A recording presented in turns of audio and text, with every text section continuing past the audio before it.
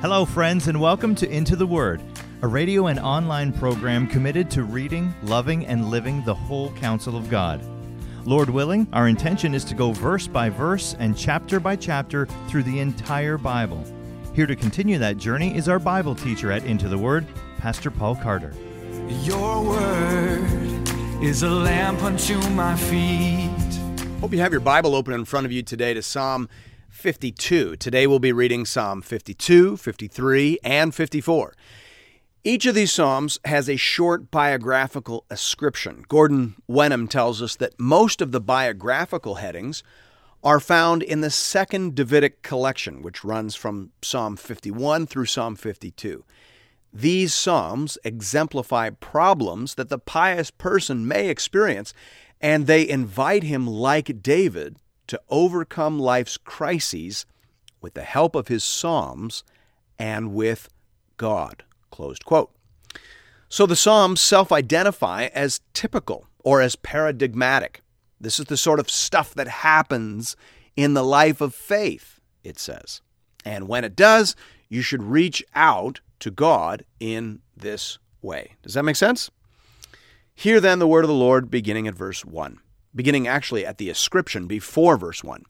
To the choir master, a maskil of David, when Doeg the Edomite came and told Saul, David has come to the house of Ahimelech. The reference there is to the story told in 1 Samuel 21 and 22. You remember perhaps that David and Jonathan had come up with a plan to determine whether or not King Saul was truly trying to murder David. David at this point was one of Saul's military commanders and had been winning many important victories for the people of Israel. By this point in the story, he had already been anointed by Samuel as the next king of Israel. That happened back in chapter 16. Whether Saul knew of that or not, we don't know, but we do know that Saul became terribly jealous of David's courage, his success, and accompanying fame. So he began to plot his death and downfall. Jonathan learned of it and told it to David, and David fled. He went to Ahimelech, the priest, and asked for food and supplies. Ahimelech assumed that he was on a mission from King Saul, and David did not disabuse him of that notion. He took bread, supplies, and the sword of Goliath that was stored there, and he departed. But, as 1 Samuel 21 verse 7 says, a certain man of the servants of Saul was there that day, detained before the Lord. His name was Doeg the Edomite, the chief of Saul's herdsmen. When Saul discovers that David was missing, he flies into a rage. He demands to know where he was. No one came forward until Doeg the Edomite. 1 Samuel 22, 9-19 tells that story. It says, Then answered Doeg the Edomite, who stood by the servants of Saul, I saw the son of Jesse coming to Nob, to Ahimelech, the son of Ahitub, and he inquired of the Lord for him, and gave him provisions, and gave him the sword of Goliath the Philistine. Then the king sent to summon Ahimelech the priest, the son of Ahitub, and all his father's house, the priests who were at Nob, and all of them came to the king. And Saul said to him, Why have you conspired against me, you and the son of Jesse, in that you have given him bread and a sword, and have inquired of God for him, so that he has risen against me to lie in wait as to this day? Then Ahimelech answered the king, And who among all your servants is so faithful as David? Who is the king's son-in-law and captain over your bodyguard and honored in your house? Is today the first time that I have inquired of God for him? No. Let not the king impute anything to his servants, or to all the house of my father, for your servant has known nothing of all this, much or little. And the king said, You shall surely die, Ahimelech, you and all your father's house. And the king said to the guard who stood about him, Turn and kill the priests of the Lord, because their hand also is with David. And they knew that he fled and did not disclose it to me.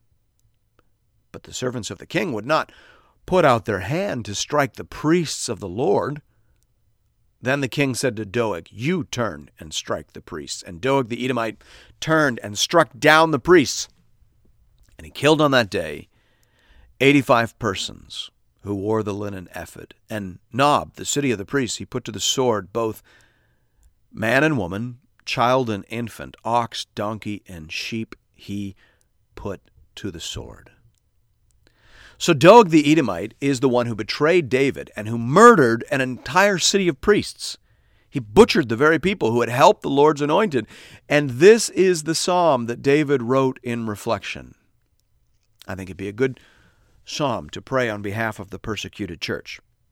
I think you could pray this for the pastors arrested and disappeared in China, or for those sent to labor camps in North Korea. You could pray it for the Christians in India who are handed over by their neighbors to Hindu nationalists. You could pray it for Christians in South Sudan. We begin reading at verse 1. Why do you boast of evil, O mighty man? The steadfast love of God endures all the day. Your tongue plots destruction like a sharp razor, you worker of deceit. You love evil more than good, and lying more than speaking what is right. You love all words that devour, O deceitful tongue. But God will break you down forever. He will snatch and tear you from your tent. He will uproot you from the land of the living. The righteous shall see and fear and shall laugh at him, saying, See the man who would not make God his refuge, but trusted in the abundance of his riches and sought refuge in his own destruction. But I am like a green olive tree in the house of God. I trust in the steadfast love of God forever and ever. I will thank you forever because you have done it. I will wait for your name, for it is good in the presence of the godly. There is a sense in which this psalm is a reflection of the wisdom presented to us in Psalm 1. Psalm 1 talks about two men, two typical people, one wicked and one righteous. Listen to what that psalm says. Blessed is the man who walks not in the counsel of the wicked, nor stands in the way of sinners, nor sits in the seat of scoffers, but his delight is in the law of the Lord, and on his law he meditates day and night. He is like a tree planted by streams of water that yields its fruit in its season, and its leaf does not wither. In all that he does, he prospers. The wicked are not so, but are like chaff that the wind drives away. Therefore the wicked will not stand in the judgment, nor sinners in the congregation of the righteous. For the Lord knows the way of the righteous, but the way of the wicked will perish. It's the exact same idea.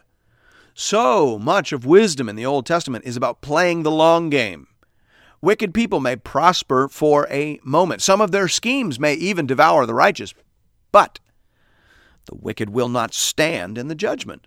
God will show up and he will wipe the wicked off the board, and the righteous, those who have made God their refuge, will be vindicated and restored and rewarded on that day. You can pray for that. You should pray for that on behalf of your persecuted brothers and sisters.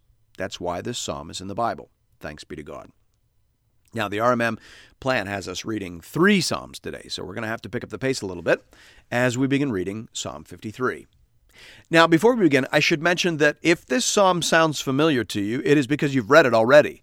It is almost identical to Psalm 14, so much so that many commentators offer no separate commentary on it. They just say, as Calvin did, see Psalm 14. I'll meet him halfway on that and just be a little more concise than I might otherwise have been. But I generally operate under the assumption that people leak, so better to err on the side of repetition. Hear now the word of the Lord, beginning with the ascription and then proceeding to verse 1. To the choir master, according to Mahalath, a maskil of David. Now, we don't really know what the word maskil means, but we assume that it is some sort of musical or liturgical notation. Verse 1. The fool says in his heart, there is no God. They are corrupt, doing abominable iniquity. There is none who does good.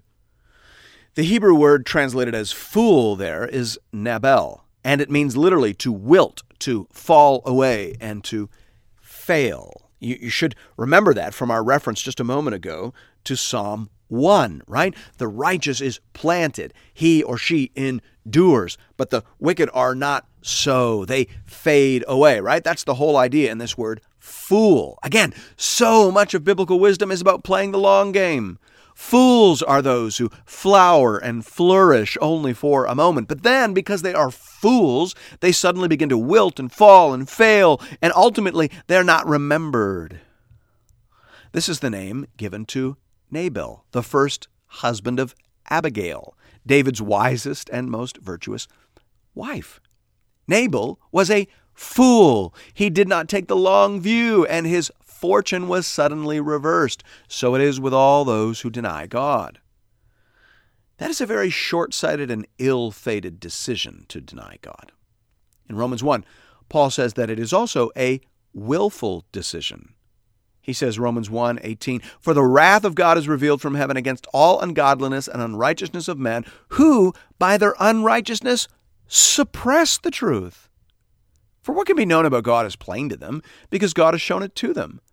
For his invisible attributes, namely his eternal power and divine nature, have been clearly perceived ever since the creation of the world in the things that have been made. So they are without excuse. For although they knew God, they did not honor him as God or give thanks to him, but they became futile in their thinking, and their foolish hearts were darkened." So, wicked, foolish people suppress what they know about God. They try and convince themselves that there is no God so that they can live however they choose. Matthew Henry says of this fool, "He cannot satisfy himself that there is none, but he wishes there were none, and pleases himself with the fancy that it is possible there may be none.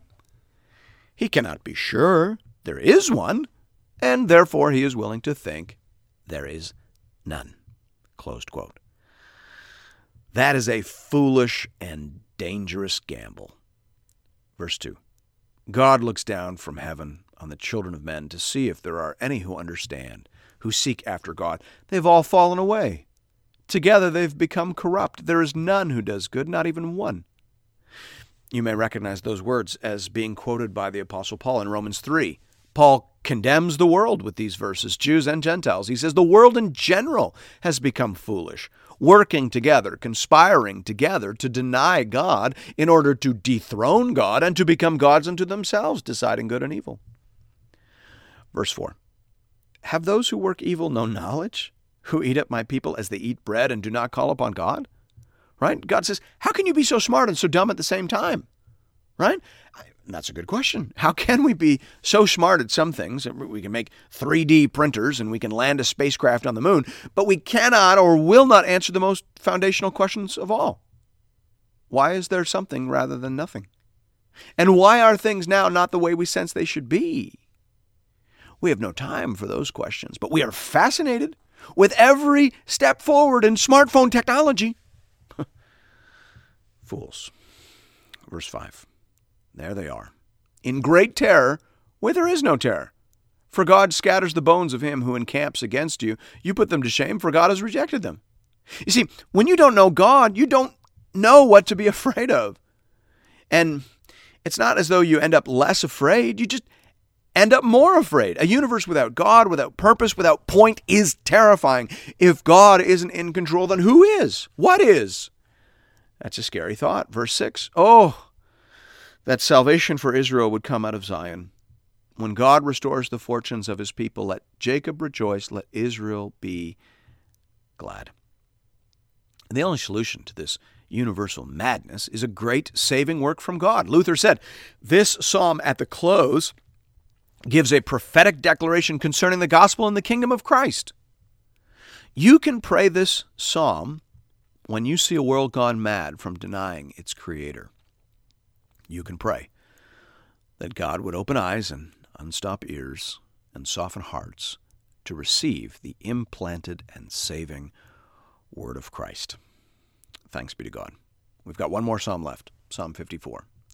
And it too has a biographical ascription. It says, to the choirmaster with stringed instruments, a maskil of David, when the Ziphites went and told Saul, is not David hiding among us? Now, this happened twice, actually. You can read about it in 1 Samuel 23 and also 1 Samuel 26. This, then, is a good psalm for when you feel like people you don't even know are out to get you and willing to believe the worst things about you. Hear now the word of the Lord, beginning at verse 1. O God, save me by your name and vindicate me by your might. O God, hear my prayer. give ear to the words of my mouth. Now, before you adopt this prayer as your own, Calvin has some very useful counsel. He says, in asking the divine protection, it is indispensably prerequisite we should be convinced of the goodness of our cause, as it would argue the greatest profanity in any to expect that God should patronize iniquity. I think that is well said. Sometimes people are against us because we're wrong, and our views would be destructive if widely adopted. Sometimes they're against us because we're jerks. It is possible to be right and still a jerk. But David is neither of those things in this case. He is a loyal soldier and the Lord's anointed, and he has done nothing but seek the expansion of Saul's kingdom. Therefore, for anyone to speak ill of him or to seek harm for him is unjust. So you have to be in that place to pray this prayer as your own. Verse 3. For strangers have risen against me. Ruthless men seek my life. They do not set God before themselves. Behold, God is my helper. The Lord is the upholder of my life. He will return the evil to my enemies. In your faithfulness, put an end to them. I love what Plumer says here. He says, whatever makes us feel our entire dependence on God is good for us. Now, I don't know if David would have agreed with that. I think he probably would have. Certainly, he says something like that in Psalm 119, verse 71. But in the moment, he was feeling the sting of this betrayal. And he did what God's people should do in such a scenario. They should appeal to God for justice. Romans 12, verse 19 says, Beloved, never avenge yourselves, but leave it to the wrath of God, for it is written, Vengeance is mine, I will repay, says the Lord. A believer entrusts his or her case to the Lord. The Lord sees, and justice will be done, but not by you. He will return the evil to my enemies, David says. In your faithfulness, O God, put an end to them. See, you can pray for justice, you can pray for recompense, but you cannot seek it through your own means. Verse 6. With a free will offering, I will sacrifice to you. I will give thanks to your name, O Lord, for it is good. For he has delivered me from every trouble, and my eye has looked in triumph on my enemies. Scholars debate as to whether David wrote this psalm in the moment or in reflection, meaning, is he speaking here prophetically, God will deliver me from every trouble, or retrospectively, God did deliver me from every trouble? I don't suppose it matters in the end. I imagine that David prayed arrow prayers in the moment, and then later, when time permitted, wrote them down as settled psalms. I don't know that. No one does. But it just seems natural and reasonable to assume that. So the immediate and the reflective likely intermingle in these psalms. The point, however, is clear. Gratitude is the appropriate response of a delivered people. Old Testament and New, this is the word of the Lord. Thanks be to God. Thank you, friends, for listening to another episode of Into the Word. If you're interested in additional resources or previous episodes and series, you can find those at intotheword.ca. You can also connect with Pastor Paul and other Bible readers on the Into the Word Facebook page. Just type Into the Word into the search bar. If you'd like to contribute to this listener-supported program, go to the website and click the Give bar in the top right corner. Once again, that's intotheword.ca. We hope to see you again real soon, right here, for another episode of Into the Word. Thank you for